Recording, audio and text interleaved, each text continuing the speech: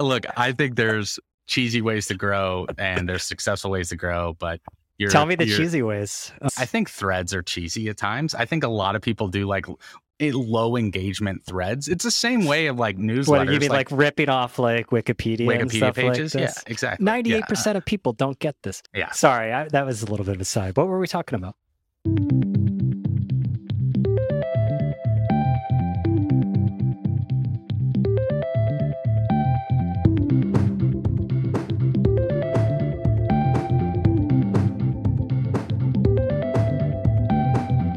Before we get to this week's episode, quick message from our sponsor, Bombora. And that's about why complacency isn't a strategy. And this is something that I truly believe. We all have a complicated relationship with deadlines. We resent the seemingly arbitrary nature of them. And we know that we could always do a better job with just a little bit more time. But most of us end up accepting that deadlines are just the push we need in order to make sure that we keep progressing. And the same is true of the regularly shifting deadline for the phase out of the third-party cookie. Many publishers and others were constantly complaining that the deadline was too rushed last year. And then, when you know that Google pushed it out until 2023, and what happened? A lot of people just fell back on complacency once the deadline was no longer looming. But at the end of the day, change is coming. The deadline will eventually happen. The third-party cookie is going away.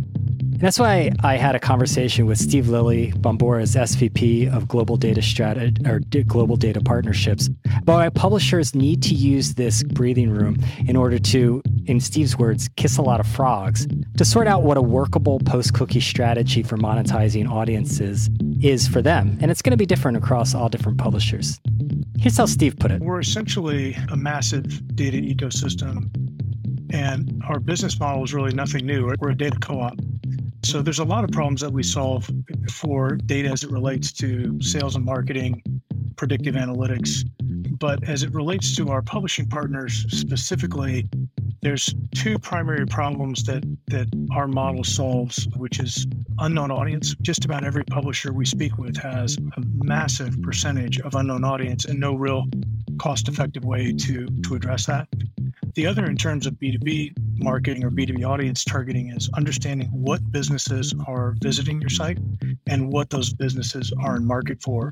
Stay tuned after my conversation with Adam Ryan in order to hear more of my conversation with Steve about why complacency is not a strategy. Welcome to the Rebooting Show. I'm Brian Morrissey. Very happy for this week's guest. It's Adam Ryan, the CEO of Workweek. Very interesting new brand. If you don't know about it, I'm sure most of you do.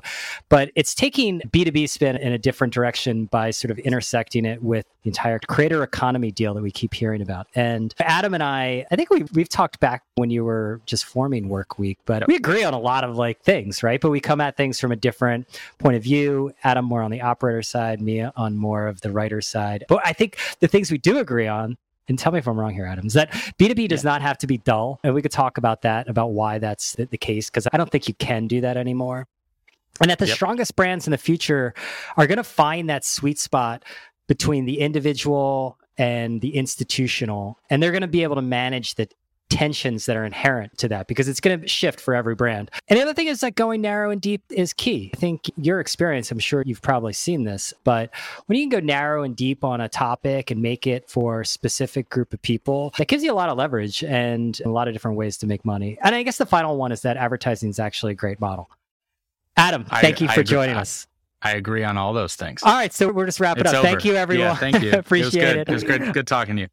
No, let's go back, because I remember you were kind enough to share your plan for Workweek before it launched with me, and I gave you some of my unvarnished feedback on it. 'Cause I like the idea, because I think it's super good.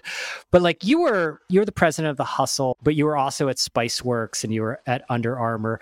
Explain exactly within your background the opportunity that you saw that you were going to build Workweek with your co-founders in order to realize that opportunity. Yeah, there's really the three companies I was at previously. There's one key takeaway from each one. At Spiceworks, Spiceworks, you could say there's 1A and 1B.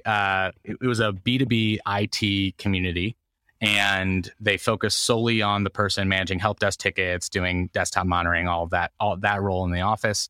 and they had 250,000 monthly active users. We did about 75 million in revenue a year. When I was there, we grew from 30 to 75 during the couple of years that I was there. It was an amazing company, mostly because of, and this gets played a lot, but I think about Spiceworks and I think about authenticity, because everybody was referring at that time to IT professionals as like suits and ties, and like all these ads from HP and Dell, like your IT pro buying your Dell, they were in like a tie. And the reality is they wear like Star Wars tees and have like long hair and tattoos. And Spiceworks created a mascot that was like an orange dinosaur, and everything like embraced this like nerd culture, and people loved it.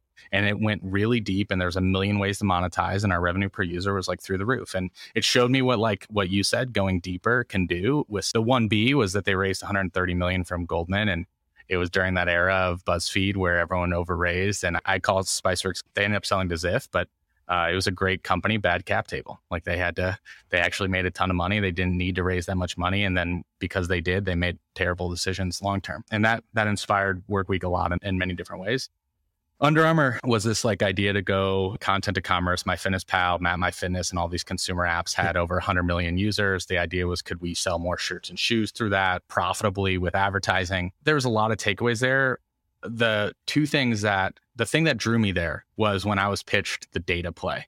It was like, look, we know who shops at Whole Foods. We know how many people are lifting weights versus doing HIIT exercises. Like, we know how much water they have. Like, we know all this data about these personas. And the idea of using that to have better marketing, to create better products, to do customer research, like I was obsessed with. It was like what drew me there. The reality and the failure of that, which is really important for Workweek, was it was a total disaster because of culture. The idea, the vision, the products, all were there. But putting 4 companies under one roof in Austin, which was Endomondo, MyFitnessPal, MapMyFitness, and Under Armour, very different cultures. You had MyFitnessPal was Mike Lee, San Francisco, very kind of a liberal culture. MapMyFitness, Robin Thurston is a madman's genius, but mad. And Under Armour, like it was right when the Trump stuff was happening, and it just like did not work. And like the people, and not only do you have the technical issues of like, well, do we use Jira or Slack? Like switching that over is not as easy as you think it is. And then you have like all the cultural differences. When doing Workweek, that was a big inspiration of like, if we're going to bring people together that have already started their own journey, they already have their own culture and values created. We have to make sure there's alignment, or this is just not going to work, even if the product is great. And then the hustle, we realize that you in media, like you don't need a lot of money. You can be really scrappy, and it's just about creating great content and like high signal audiences and high engagement. And you can do a shit ton with that if you just focus on creating things that people like. And that's the only reason why we had success. Okay. Oh, so no, the other ones you gave something good and then something bad, but you give nothing bad. Because I do think it is very interesting, because I want to, but like it is interesting because I think a lot of times people play that down. But when you're building something new, when you've been through a lot of other things, you take cues both good and bad. Right? Yeah. Like, so it's just like, I mean, I don't have any kids, but I assume parenting, like you take the good stuff from your parents, and then you take the stuff you didn't like. You're like, I'm not going to do that. I think the takeaway was like, if you look at the alumni of that staff, Kendall Baker, who I think writes the best sports newsletter in the country, was the first writer there. There's a lot of Trung, obviously. Sean Puri now has exploded. There's so much talent in that place. There also was a lot of turnover. And some of the probably biggest lessons there, which is not as much media oriented, was just like how to manage people and create a culture that like people actually loved it. How do you keep talented people here for a long time? Okay, so with Workweek, what did you see going on out there? Obviously, the creator economy sort of blew up. It seemed like at least everyone started talking about it, right? But usually the creator economy is, at least I always thought about it as YouTubers and TikTokers and stuff like this. I never considered myself a creator. I mean, I was just like a reporter and an editor, and creator sounds like I would need to be far more entertaining. You don't make any money. That's what that sounds like when you're a creator. At least like when you're a reporter, you're getting paid. Yeah. So I never really, I mean, I did like my first whole spiel of how Substack is fucked in February of 21. I never really was like a huge creator economy is going to explode type of person. And I think you're seeing a lot of the pullback now because the business models were built literally for all the creators to graduate off of. They didn't think about that at all. You just like, they didn't necessarily, they lowered the barrier is what the success of the creator economy was. It made it easier to press send, which Substack, Maven, all of those companies deserve a lot of credit because they lowered the barrier so much. Does that mean they're going to continue hitting that? Is it consistent? Does it pay? Does it create billion-dollar outcomes? Like, I have a lot of question marks around those things still, but one of the like real inspirations, and it sounds ridiculous, but I'm a pretty big football fan. And when Tony Romo moved from being a quarterback on the Cowboys to being an analyst, I was like, holy shit, he's a way better analyst than he ever was a quarterback. And it was his insight of being a quarterback that made him so good at being an analyst. And now I think he's going to potentially win more awards than he ever did as a quarterback as being a TV personality. And I think that what Substack did in the creator economy is it started to have that happen in the B2B world. People like you who were operating started to write. And it was like, holy shit, this is good. Because like he actually won. The problem with B2B, I think, with historically is the reason why it's kind of boring is because you have a lot of people that like have never done those jobs. So they're just like listening and regurgitating. They're not like coming from a point of action that's like allows it to have personality because like they don't have personality. And that to me, like, I don't know if I have to jump in there. I don't know if it's that they don't have personality or something like this. But not every, but yeah, if you being unbiased naturally doesn't allow you to like have more spiciness, I should say. It's also the structure of the profession, right? Like, I mean, you're trained as a generalist for most things, and then you're thrown into the whole profession is geared to being thrown in. You got to cover a fire, you got to cover courts, and it's a real skill set, right? But like the problem is, you can't go narrow and deep if like I know like we'll get into like the idea of deep generalism. I think that's like, I think you got to choose a lane, but like deep generalism just tells me that like maybe you read some books, but like the profession is geared towards generalists, not specialists. Right. And so a lot of times when you're covering stuff, I remember having to cover tech for a little while, like real tech, not like ad tech, like real tech. Yeah. I'll never forget being assigned a story to write about hot swappable hard disk drives. Holy shit. I was talking to this guy from Intel. I was like, please don't make shit up just to screw with me, man. Because like you could. Yeah. And that's when I was like, I got to specialize. Yeah. And I think that's just like I'm not blaming or like faulting journalists. And a lot of like, and this is like, I'll call it like industry dive. What they have done, what Sean's done so well is he's focused on regulatory industries that have a lot of regulation that constantly is changing. And that's need to read stuff, right? Like when you are in certain industries where government and regulations evolving and changing and impacts your job, journalists are the best people to learn from in that way of like what is actually happening. And that's how you become like a need to read. My thing though with Substack was like when you read, for me, I was reading Jacob Donnelly and like reading all these personalities. I'm like, what makes them good is because they come from the arena. Like they were there. They use their real life examples and their bias is actually what makes it good. And that's not in like the way journalism was taught I went to University of Missouri, like you don't do that. Right. And so there was this new type of content creation where I think taking experience, perspective, and bias in the same way that Romo does with covering zone to zone and man to man and what he would have done. He takes an opinion, but that's like what you want to hear. And that's kind of what Workweek, that's what I saw early with Workweek. And then the other trend was I did a call with Packy McCormick in like December 2020, maybe January 2021. And he said, Adam, I want to do like $1 million this year was like my goal. And I just like looked at everything and looked at his growth. And I was like, if you were a media company, like where we had people around you, your goal would probably be closer to 10 million. And like Packy's pretty proficient at monetizing, better than most. And it just like kind of clicked of like, wow, this content like of these folks that it's amazing. They're growing organically. All the KPIs that you dream to have at a media company, a lot of these operators are experiencing this in their own mediums, but they have no idea the opportunity that they have in front of them.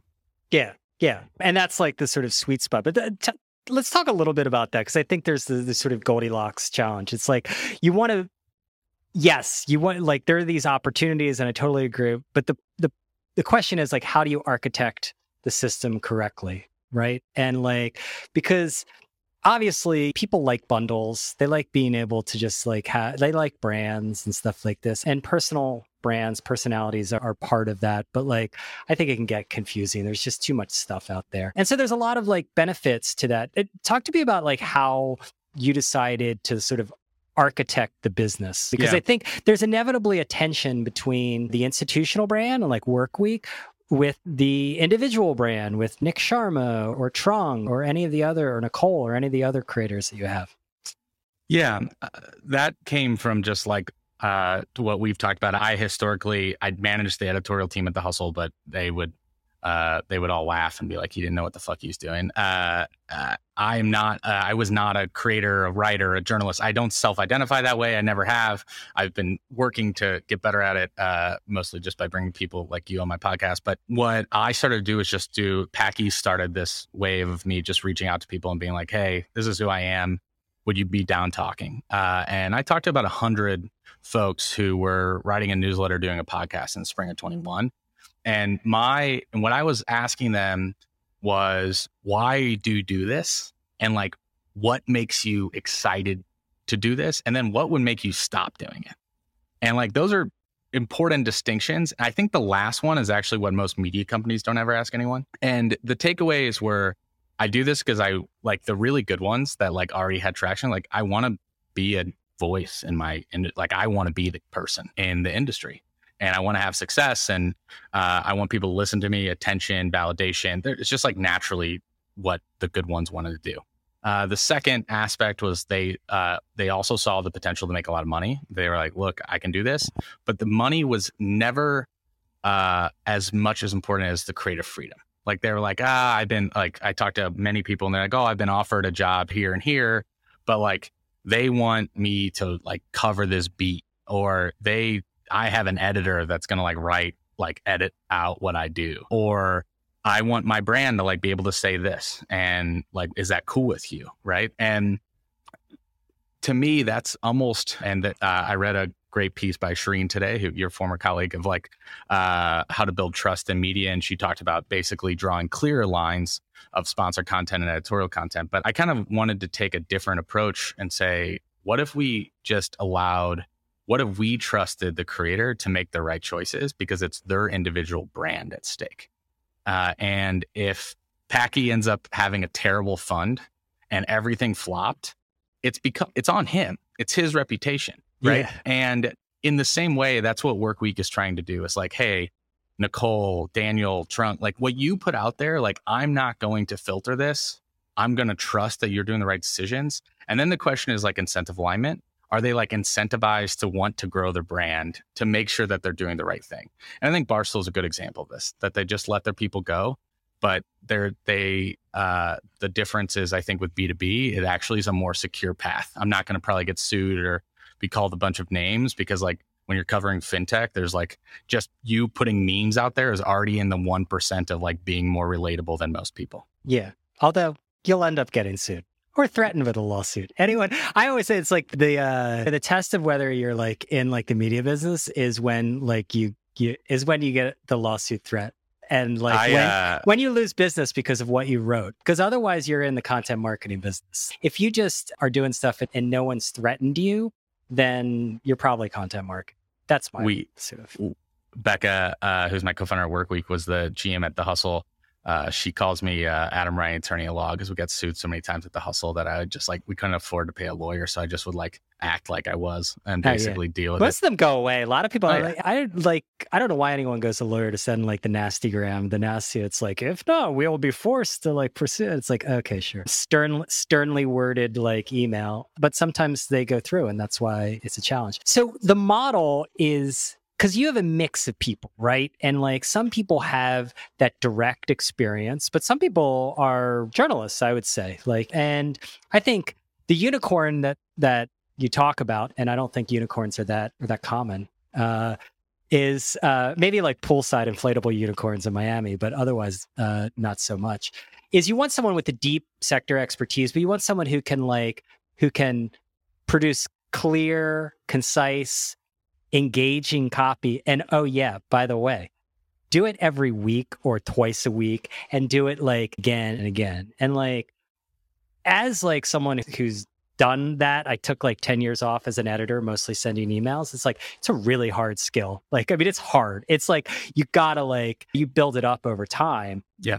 But like, how do you look at like that mix? Because like, there's a lot of people with incredible sector expertise who just literally, they can't communicate it. I mean, they can write emails and memos and stuff, but they can't like hold a list. Yeah, I think this is the former teacher in me. A long time ago, I was a high school teacher, but like, I think you can learn that skill. And it's it just takes time. It takes time, and it's also a mentality as much as anything. Like, the biggest thing holding me back from writing my piece today is just like, is this good enough? Like, like the pressure of like, and I think that's something that like really a lot of people don't address immediately. Like, we never once at the Hustle, maybe this is just like bad management, but like we never once were like, tell me about like the imposter syndrome that you have writing to 1.5 million people every day. We just were like expected them to hit publish. And some people naturally, Trung, had the confidence just to like work through that. That's rare.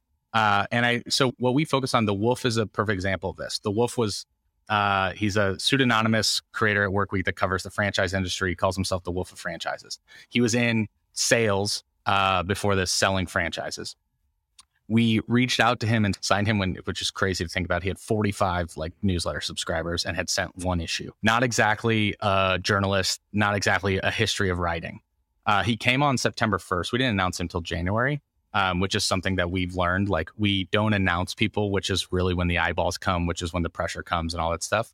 We normally give people a few months to like really start to build up. And he really took like 4 months to like get his feet under him. And one day he called me, he's like, it's my fucking job to be on Twitter. Like, is this really what I do now? Oh, like, I've been like selling franchises for like, this is my job. And I was like, yeah, this is and like, there is that moment. We have built like a creator development program that we're building out to help people like understand what the process is and a few other things. But if we can help those folks, and just as much, I know Romo got help by the folks, they taught him where to stand and how to do this. That's what we're trying to help them and support them to do to make that transition.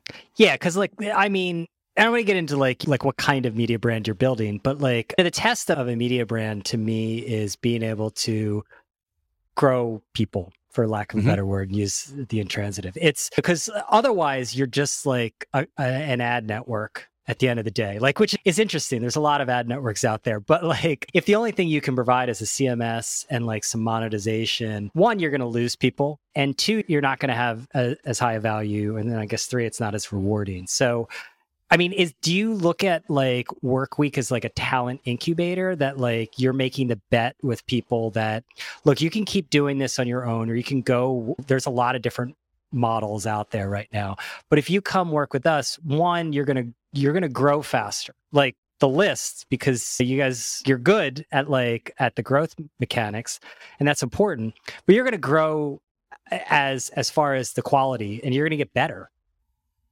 So every single one of you asked me what one of the takeaways from the Hustle. Becca and I became amazing friends, and through that time at the Hustle, we stopped a lot of people left that we thought were like wildly talented. And when people start to leave a company, and this is like less media operator, more broad, but like when people start to leave, there's just this like huge shift in like culture of like, oh, well, I'm the next person. It just like becomes a snowball effect. And especially with talented people. And Substack is a good example. Like, once one person leaves, everyone's like, well, is the grass greener? Maybe I should look for it. And when we were getting this started, and this is like 100% factual, we were at a coffee shop in like February or March of 21. We had no idea what we were going to do. We were actually like spitballing, creating like a sales community or something. And we were like, hey, before we do this, we know last time the issue was not being aligned with values. Let's like write down of what the type of people we want to work with, like exactly the type of people that we could spend day in and day out with and fucking grind with and work for 10 years. And something that I wrote down on our original thing was, you can't really make an impact in media unless you're at least 10 years old. And that's my belief. Like, Morning Brew is now 7 years old. They're coming up on next year, they'll do 100 million. Like, that's an impactful business and industry. Normally, I think you need 10. And the longer time horizons you have, I think the less shortcuts and bullshits and like stuff you do, which I learned from Spiceworks. So wait, when you say impact, you mean like like impact as a business or like impact in? I Because like view it. this I is a little view. different. When we use Yeah, I mean, impact, those of us on the journalist side, we don't think about business. We think about something different. Well, I think it's like naive to think that way, because if you can't afford the journalists, you have this situation that most companies are in today. And so like my piece of this is like, if you can build a business, like Morning Brew has upped their staff of journalists since they started making more money, right?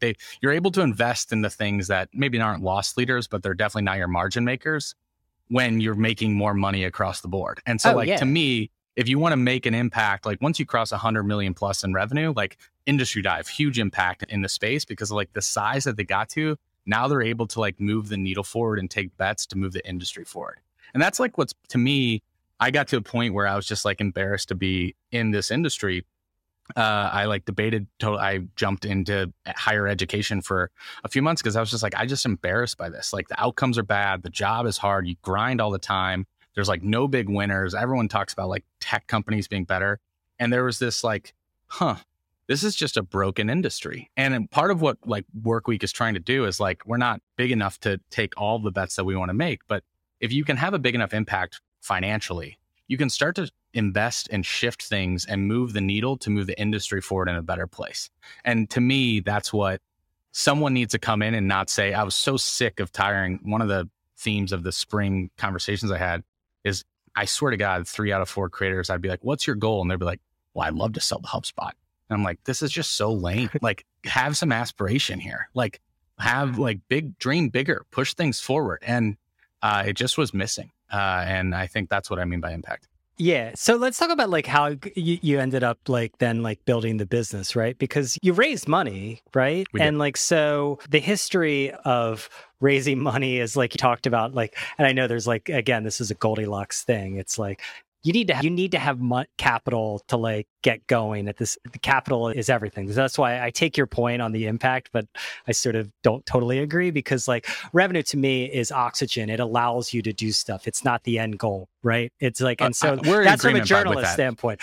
But like, by the way, I'm in agreement with that. I'm just saying, and like using Morning Brew as an example in Industry Dive, the more auction they have, if you have good leaders, the more investments you can make to move the industry forward. And like, there's different ways, like, so bootstrapping, for instance, like people love to like glamorize bootstrapping and stuff. But like the reality is like you move so slowly. It's like you talk about 10 years. If you're going to bootstrap, like it might be 20. Like, I mean, it takes a long time because if you don't have a lot of oxygen, it's like Miami in July.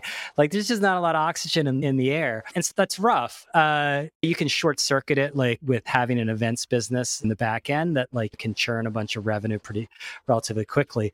But talk to me about figuring out like for the impact you wanted to have, that like you wanted to go, because I think you guys have been pretty aggressive. Like, I don't know how many people you are now. I feel like every week on Twitter, at least, you're bringing on someone else new, another new creator. So one thing that we knew was overall, and I wrote this publicly, it's not new, but like Disney is a big inspiration, what they did in the entertainment industry. Like if you study what he did, the guts that he had in 1955 with his brother, like a bunch of fun stories. I'm a pretty big the business of Disney fanboy. And that was like really like a North Star for Workweek, just looking at the overall if entertainment is a category, then like business can be a category. And that's kind of like our inspiration. That takes some capital if you're going to swing bigger and with longer time horizons. And we wanted to be aggressive.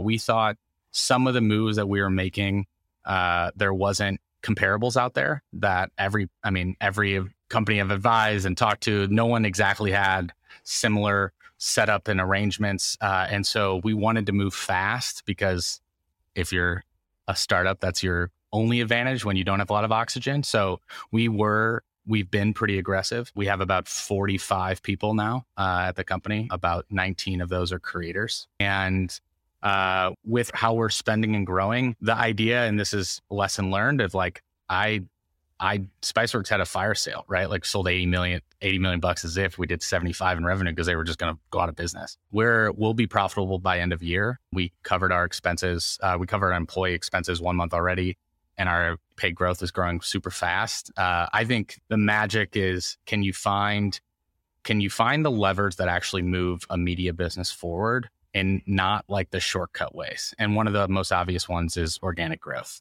And like, that's why I was attracted to creators, is because like, if I grow 200 newsletter subscribers a week organically, and I value those on paid growth at $10, I save $100,000 of cost throughout the year. That's the bootstrap attitude. That's what you have to do when you're bootstrapped. If you can do that and throw fuel on the fire and have monetization aspects behind that, you can start to be really aggressive and fast, which is the model that we made. Okay, yeah, because that's like something I'm always like with the sort of paid growth, like Morning Brew did a ton of it. I just think a lot of people do pattern match. I'm sure the Hustle did a ton of it, right, too. We did. And like, I don't know, like manufacturing that, like in some ways, I mean, again, this is also coming from like the sort of journalist side, because like we were always like, oh, only losers pay for it kind of thing. I have a podcast coming out tomorrow. Literally, I think that's the topic is like only losers. The hate of paid growth is like the topic of the podcast. I have nothing against paid growth, but don't like pretend it never happened. I mean, come on. I totally agree. That's why I've been very public about it. Like, I would not, and you can spin data. I get your ads all the time. Like I would not them. be. I don't click on them because like I don't want to cost you the money. I don't want to screw up Thank you. Appreciate that. But I would not be surprised. Like I'll use Daniel Murray as an example. One of our creators. He started 7 weeks ago. He has grown about 9,000 organic subscribers in 7 weeks. Just one of the fastest growing creators. This is making me feel good about the reboot. But he's at 20,000 because we've used paid ads to grow, right? But my challenge, if you have like operators on here listening, is I actually use organic growth as an example of product market fit.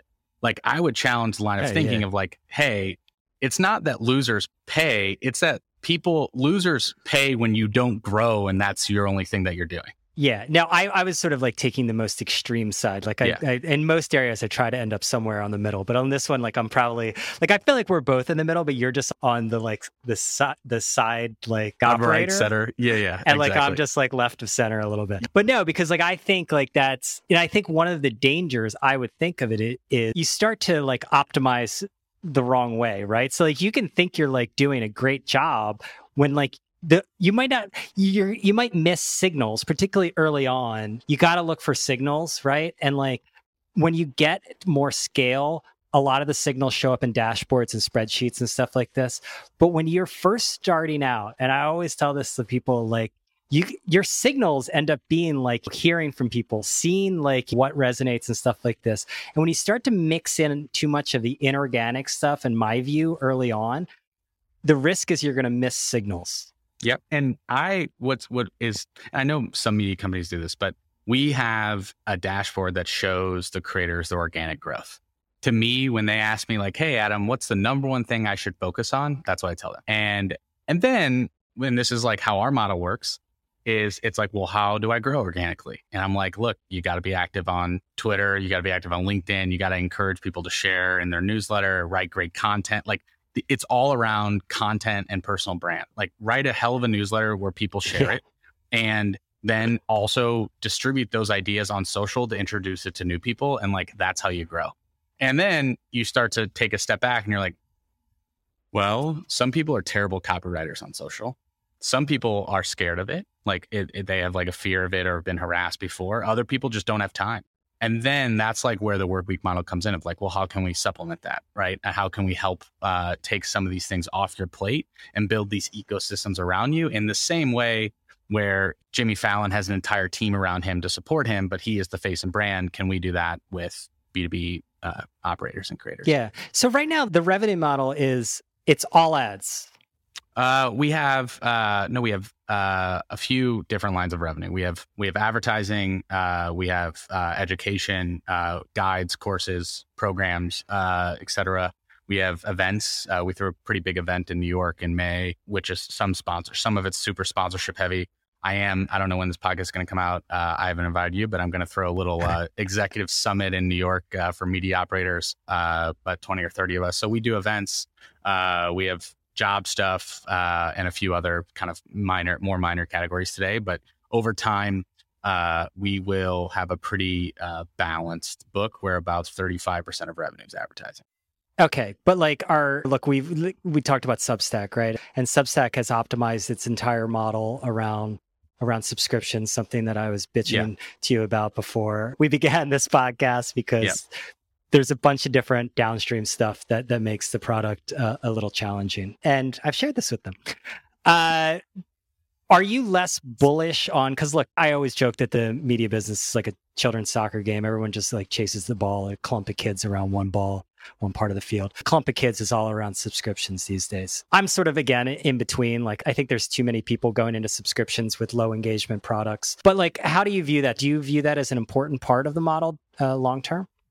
I'm not a big believer in paywalling like B2B content in general. I think the more accessible you make it, one, I think the more idea sharing that can happen, the more successful you can. I mean, this sounds like foo-foo, but you can like higher chance of grow GDP if more people fucking knew how to grow businesses. So why would we paywall that and keep it to people that can afford it? And so that's something we believe. It also, though, from a monetization front, to your point, I don't believe in subscription fatigue if the content is great, but there's actually, if your content is great and people keep reading it, it's free, your monetization opportunities are way more than just a subscription fee to me. And so that's kind of how I see this is, what else can we do to support this audience? What other problems can we help them solve? And that might be a course or a guide, that might be an event, that might be like literally just like a happy hour. It doesn't matter.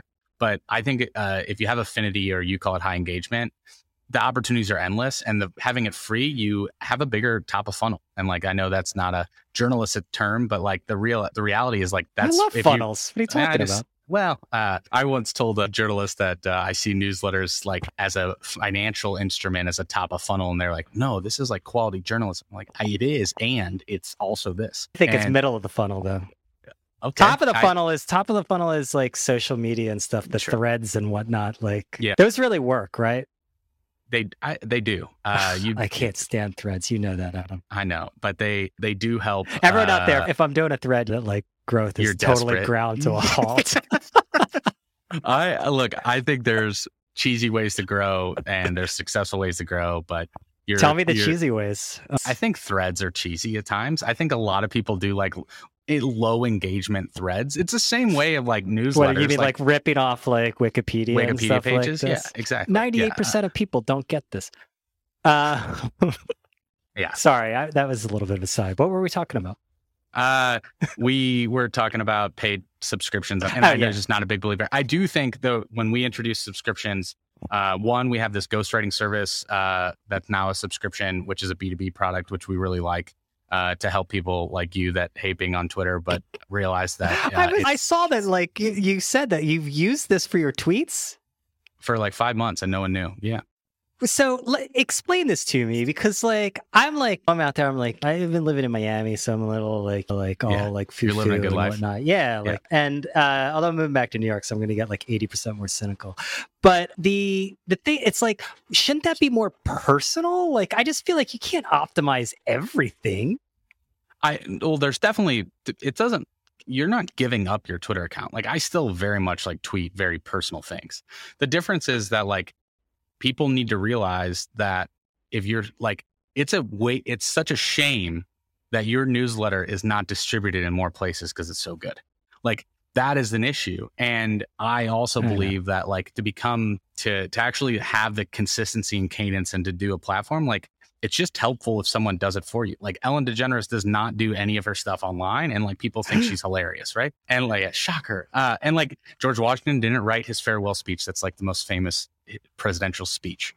I think Trump is writing a lot of these tweets. Yeah, I think. Okay, I gotta say, he has defined history once again. But it's not an uncommon thing to do, and we only work with people that are already creating some sort of content, right? It's not like we're like making things out of thin air. But Charlie basically would take my newsletters, turn it into a thread. I give him another idea that I want to work on. We'd meet like once a week, and then boom, he'd do it. And I was like, hey, I know the Friends contract thing was like pretty unique situation at the time. Creators probably like that. Yeah. Turned it into a thread. Gained me like 700 newsletter subscribers. Really? Yeah. Shit, man. I might come around to it.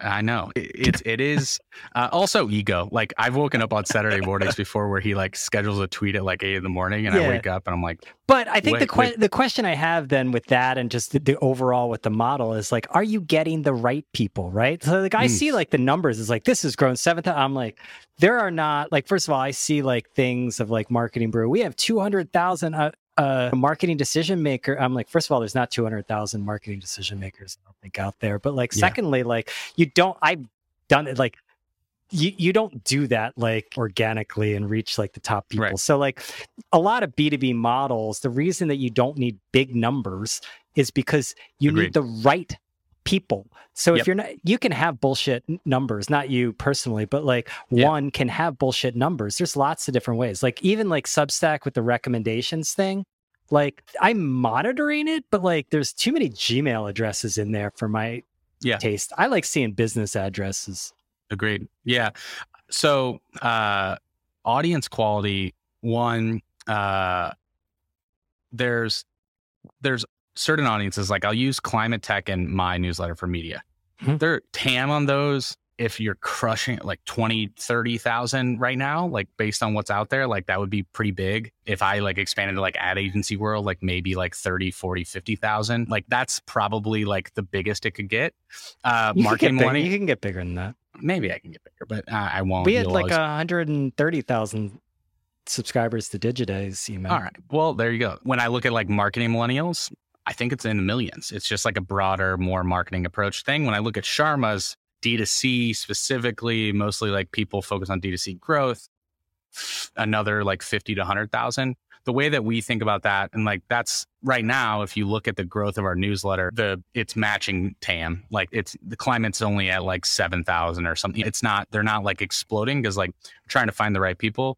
I also think the way that you test this is with events and taking action. So like Climate tonight, he's hosting his first happy hour and had a pretty good attendance rate for registration rate for what I expected.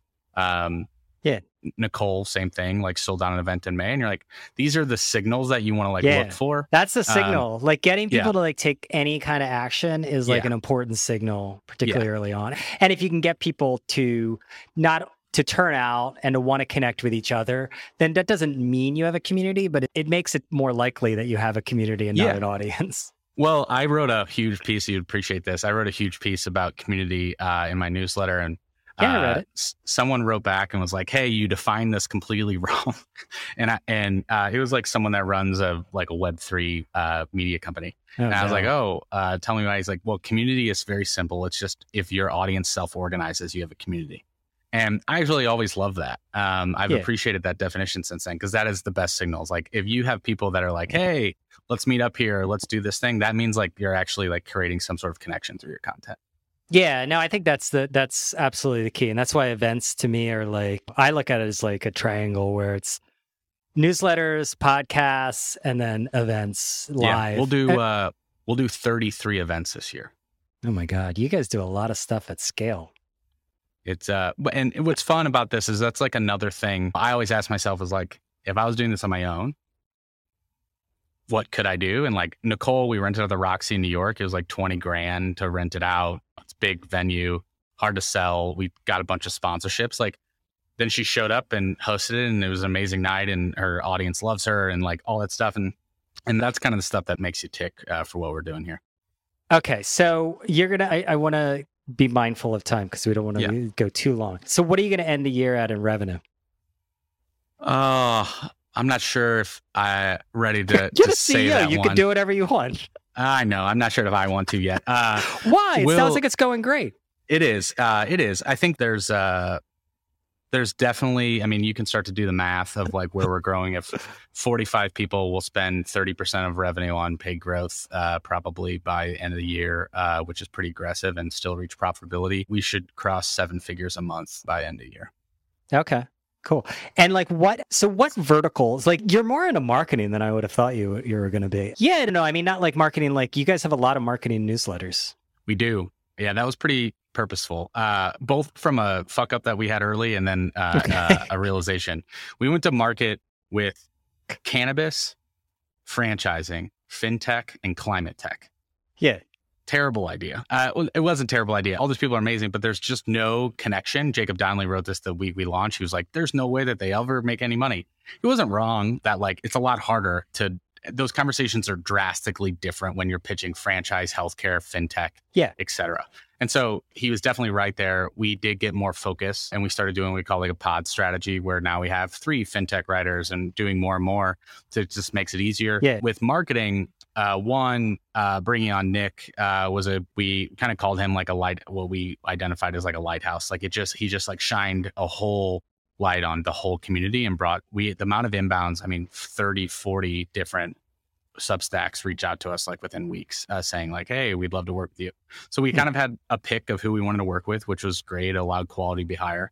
And then the second thing is like marketers just create an absolute flywheel for a business early on, because the inbounds that we get then to spend more money, they love talking about shit on social, where they share higher amounts. They just live and breathe on the internet. It just allowed the business to focusing on marketing allows our business to essentially have more efficiencies than if we like go super deep on climate or franchising. Okay, so you're like this pod strategy. So I got a crazy idea. Why don't you build brands specifically to those areas? Because that defeats the whole purpose. I think like you'll see like the Wolf of Franchises now has his own website. We're spinning up a few others. Over time, the goal of this is not to have these people just like live under the Workweek umbrella. I already say very much is like, we want Nicole to be known for, she says in her profile, like, I'm the founder of What the Fintech. The Wolf is the founder of the Wolf of Franchises. Over time, we see these as, in many ways, like these creators are running in some ways their own business. They just have a huge support team to help them. And we're allowing them to build their own brand. And it'll be a house of brand strategy is something I very much believe in versus doing a one brand like Morning Brew. Yeah. But like, why won't they just graduate then and like leave you behind? I mean, because that's what I wonder. Are you an ad network? Are you not? Like, because like when people are talking about like, this is like when you shared the idea, I was like, well, who owns the list? Who owns the IP? Because to me, that's the test, right? If you own the list, then okay, you've got the enterprise I think there's value. a lot of like, so what I did was like, look at this is what like the honest conversation that needs to happen is like, what do media companies do really well for specifically creators? What are the writers, whatever you want to call them? What do they do well for them? And then what do platforms do really well? Like, why are platforms attracting talent? The reality is they both also have a lot of cons. Graduation rate of platforms is one of they kind of graduate off of each other because of the lack of growth, to your point earlier. Platforms, they don't individualize basically any support help to get you're still waiting for Substack to get back to you. No, they got back to me. And media companies, lots of people around you, but you're kind of told what to do. You have direction. What Workweek, and we've been like, people like love to hate it. It is what it is. They've been like, oh, well, are they a media company? Are they a platform? And it's like I said, we're trying to like do something totally differently. I don't define us. I like to say media company. So one day we can just be really a successful media company and redefine the narrative. But we took a lot of the strengths of both of these and I think it's creating a solution where creators are like, holy shit. If you look at what I have a Slack from a creator from like 2 weeks ago, he's like, I just don't understand why I have this opportunity. It's like so good. I feel like incredibly lucky. Nicole posts publicly about that a lot. And the reason why is like, we listened to what they actually wanted. And I think like, it's funny to hear operators always talk about like, we focus on the content. But actually what that means is like, focus on the people. And no one wants to say that. And what we did was we focused on the people and said, well, why do you love Substack when we took those things out? Well, why do you hate it? And okay, let's not do that. Well, why do you love working in a media company? Because of this. Okay, great. Yeah. And every structure and every creator is different because what we're saying to them, Alex Johnson lives in middle of nowhere, has 3 kids, supports his family. His needs are very different than Nick Sharma, who's running a full-blown agency and has like 8 staff members working for him. Like his needs are different. So our deal structures are different. But okay, so you do different deals with, it's not like every person has a different deal. Like there's not a single one that you're like rinse and repeat. And I think that's a huge advantage for us. Because that's the stuff that like regular media companies sort of don't do. Like I think the most extreme example is the New York Times. They sort of do with the op-ed page, but like ultimately they need to, they don't need to, they can do whatever they want. They're doing a good job. They're nicely profitable. But like, I just feel like that model is not going to work with putting the individual at the forefront. Like, it's just not going to work. It's just a different model. Yeah, it is. And like, we're not, I said this to someone early, but I was like, in many ways, I don't see us competing with really anyone. Like, if you want to just like go write a Substack, I'm not trying to have 1,000, 10,000 writers on my platform. I'm also not trying to like save the world with journalism. Like, we're not in any of those spaces. And for me, what I like hope to have happen is, hey, I want to be known for saying, hey, 80% of our creators make $250,000, $300,000 plus a year. They get to choose everything that they do. They have total creative freedom. They love their life. They have a complete survival kind of baseline. And then I love for over time, like a couple of them to start to be some of the highest paid kind of creators in the country. And that's kind of the idea. Okay. I could do this all day, but I'm going to leave it there. Adam, thank you so much. I know. Fun. Yeah. As always, got to have you back for my podcast because everyone anytime. tuned in. Thanks a lot for listening to that conversation. Up next, I have a 10-minute bonus conversation with Steve Lilly of Bombora about why publishers should be out there kissing a whole bunch of frogs in advance of the demise of the third-party cookie. Trust me, it makes sense in context. We're actively coaching all of our partners that you should be engaging with everybody out there that is proposing to have a solution out there for cookieless or just a more proactive data manager side, or just saying, look, now is the time to be building the skill sets that will allow you to be nimble in a cookieless context.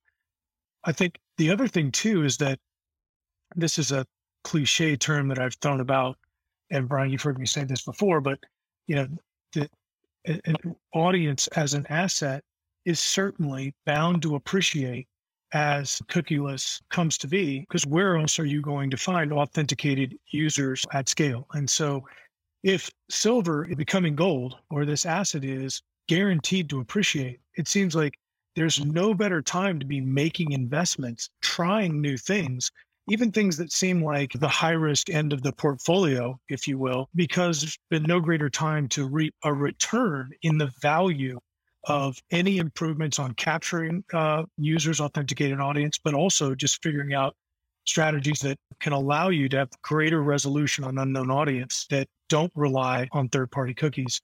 And those things aren't just sitting out on the shelf. And so I think it's just hard to imagine that you're going to hope your way into a differentiated position in a cookieless context if you're just waiting on the major players, ad tech, to kind of tell you what true north is before you start making decisions.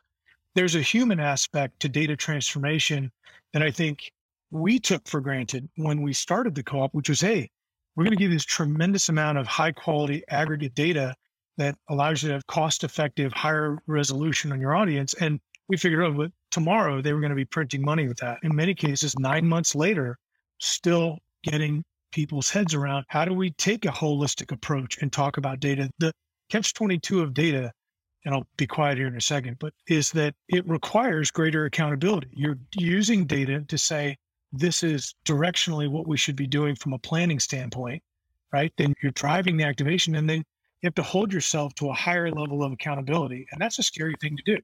And so data, when done well, drives better business outcomes, or data-centric strategies, when done well, drive a better business outcome from the publisher, and that they find the most valuable subsets of their audience more effectively, and they drive a better business outcome for the advertiser.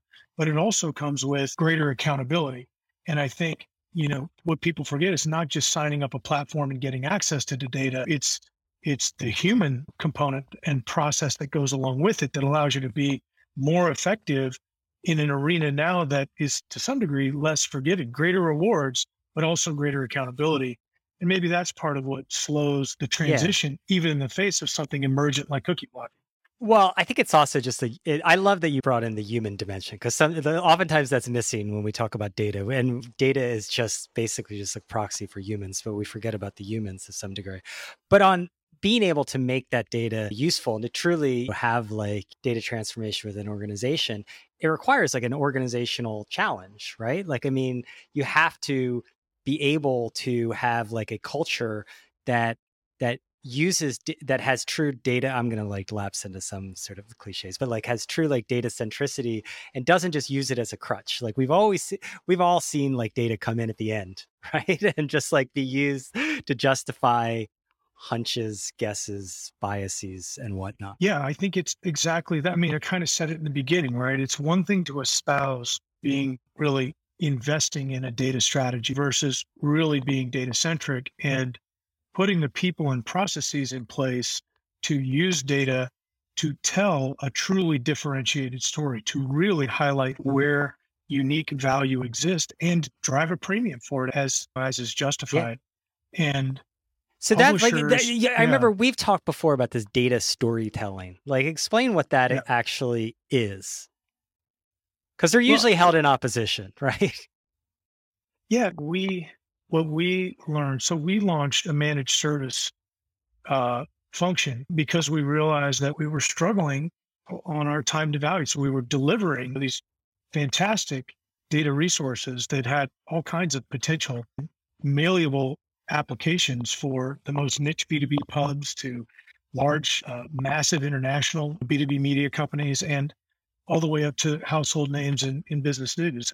But there was always this challenge of that person that could look at it holistically and be a conduit, be a transmission between the ad operations, the execution, the basic insights on how did a program function, and then tying it back to where is the unique first party value that the publisher brings to the table, and then making those insights marketable from either an upsell, looking at post-campaign reporting, right? Or arming sales to do that thing that everybody in media is always talking about is how do you help the salespeople be more consultative, and yet they don't have their hands on the levers where you actually see the data, you actually do the analysis. They often get positioned unfairly as sort of a two-legged stool that just has the information that media planning has provided them. And that's a failure of people and process to really figure out what is our data-centric product offering here and how are we going to run reports and insights that are done a la carte or customized for each advertiser in a way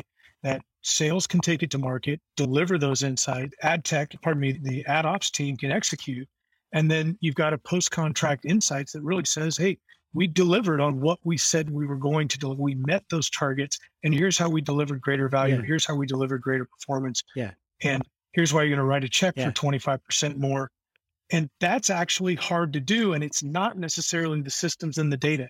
It's how people work with one another to translate value sort of through that value chain. And what we found is that for folks that hadn't turned that corner or are still trying to figure out what does data transformation mean, is that they didn't have that data czar, if you will, or that literally a transmission between the wheels and the engine and the gas tank to really deliver value. And so what we're always coaching people is recognize that it's ultimately got to tell a story with data to create differentiation, to identify value, and then prove where you've delivered greater value.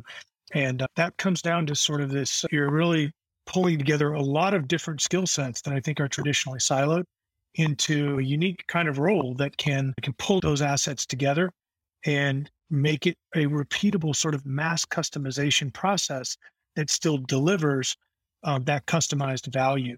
And that was always the weak point for us, was finding the person that could play that role, or where necessary, with all the pieces in place, we had to sell a managed service contract to play that role on their behalf while they figured out who would fill that gap. I think that's the one thing that what's interesting is when you find that role, you find that data strategy moves much more quickly than it had previously. You really need to see that person that has that vision from sales to activation and measurement on the backside to create continuity that really delivers on the value of what we all know is possible with data, but isn't necessarily just there for the taking if you don't have the human resources and process in parallel, if that makes sense. Sorry. Yeah. No, that makes a lot of sense. What I liked about what you said is like two things. One is like, you talked about storytelling, right? And you talked about differentiation. And both those things are core to brand, right? And that's what brand is about. And I think sometimes, particularly on the publisher side, when talking about data, they think it's the opposite of brand, right? It's the enemy of brand in some ways. And I think some of that is just scars from the way the ad tech industry sort of developed over the first couple of iterations. But I think that's changing. I mean, I was in